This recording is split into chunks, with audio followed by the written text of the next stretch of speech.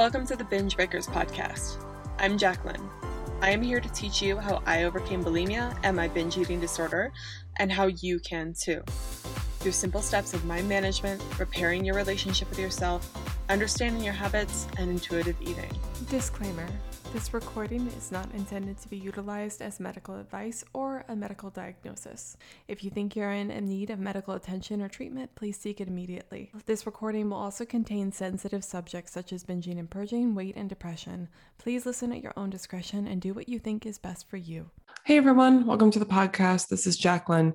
Today on the podcast, I have a really special clip for you.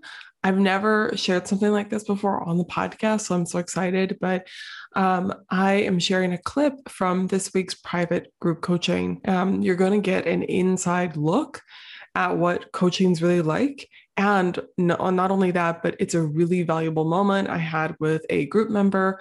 We were talking about what it's like in the moment to experience an urge and how to move through it and think about it differently. So I think it was very valuable, and that's why I'm sharing it. I just thought, and I asked the person who's on the clip, if she was okay with it, and she's like, yeah, I've listened to it several times over again. It was so helpful for me.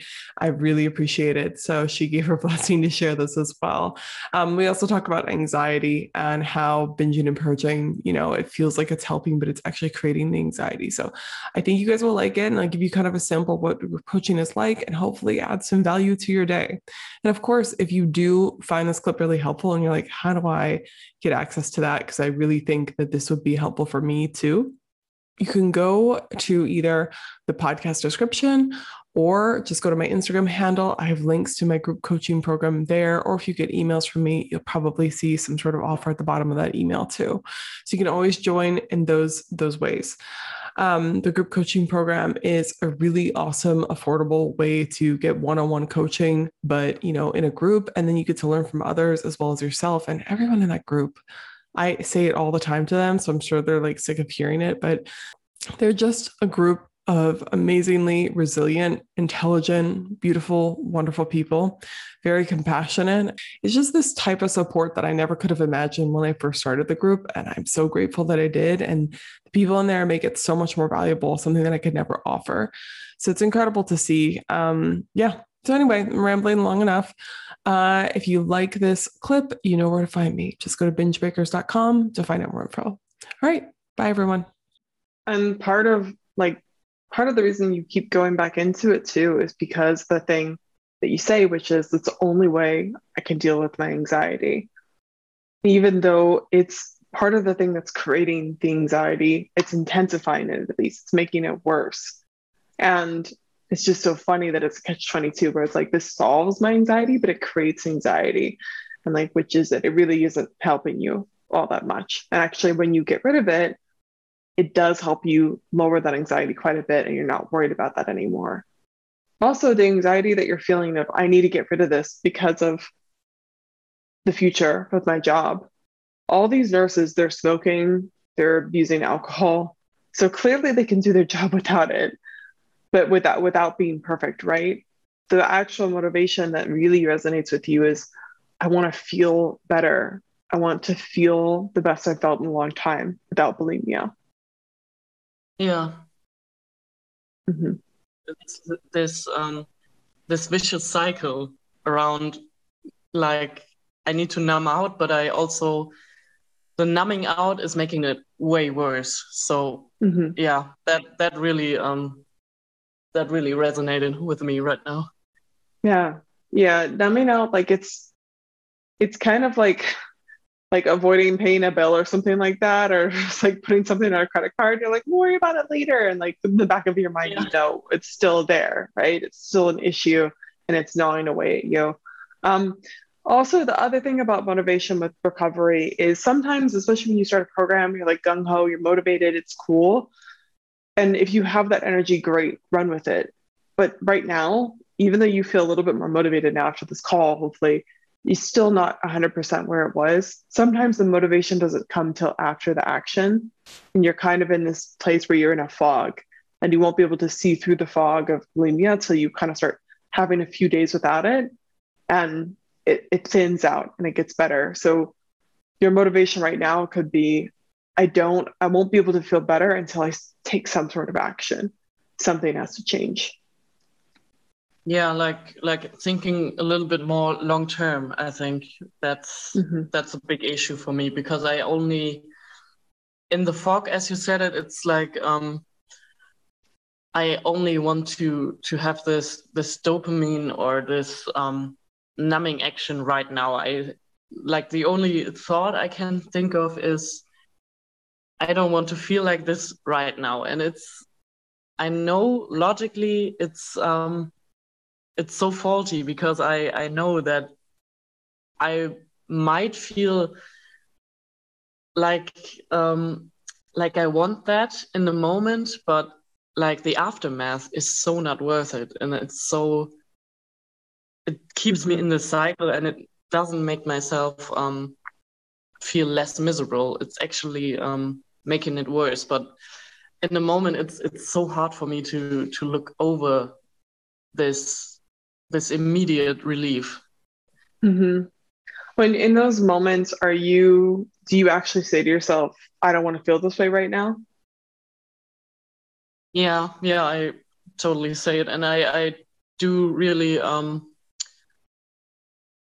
try to do the pause method again, but it's really hard right now, because it's so anxiety driven. Okay. I want you to forget the pause method for a second. Just like throw it out of your mind for a little bit. When you have that feeling, I don't want to feel this way right now, I think it would be good for you to I know I've given you this advice before, but take a second to tap into that feeling for a minute before you try to get rid of it. It's like that hot potato, right? You try to throw it out as soon as you touch it. If you take a second to feel it, it might not actually be as bad as what you're saying. And because the problem right now is that you've got two paths to getting rid of this feeling. One, binging and purging, that temporarily relieves it, and then it comes back. The other path is going through the feeling, going through the tunnel until you get to the other side and it fades away. Both options, the binging and purging, the feeling will go away. Going through the tunnel, going through the feeling, it will go away. But on the other side of going through the feeling is there aren't the negative side effects of the binging and purging. So you have to go through discomfort either way. One of them, though, doesn't lead to more negative outcomes. So if you were to just feel that feeling and not binge, how do you think you would cope? I think what you just said was actually a really good point, because you said I go through uncomfortableness either way. That really struck with me right now, because it is like that. Even if I don't binge and purge, it's probably not as worse as when I do binge and purge. So that made me realize it really hard right now. So I think I need to write that down. It's kind of like that. I like sometimes putting Emily Nagoski, I think she talks about feelings as a tunnel, which I think is a good visual. And I like to, with binging and purging, visualize it as there's the tunnel feelings that's binging and purging, and then there's the tunnel feelings that's just feeling the feelings, right? Either one, just uncomfortable, but one is going to eventually lead you out of that discomfort permanently until the feeling comes back, right? But it's not layered with the binging and purging muck and everything like that. So you're going to go through pain either way. And I think coming to that realization is really helpful, especially in those moments. Yeah, I think I do my I write that down as a Post-it note and keep reminding myself of that, because that's really helping, I think. Good. Yeah. And maybe think of it as one discomfort, though, is actually beneficial. So remind yourself, like, there's pain either way, but one will help you. So it's worth it. Yeah, right. Like, one isn't perpetuating the cycle again. So yeah. Right. One has a benefit.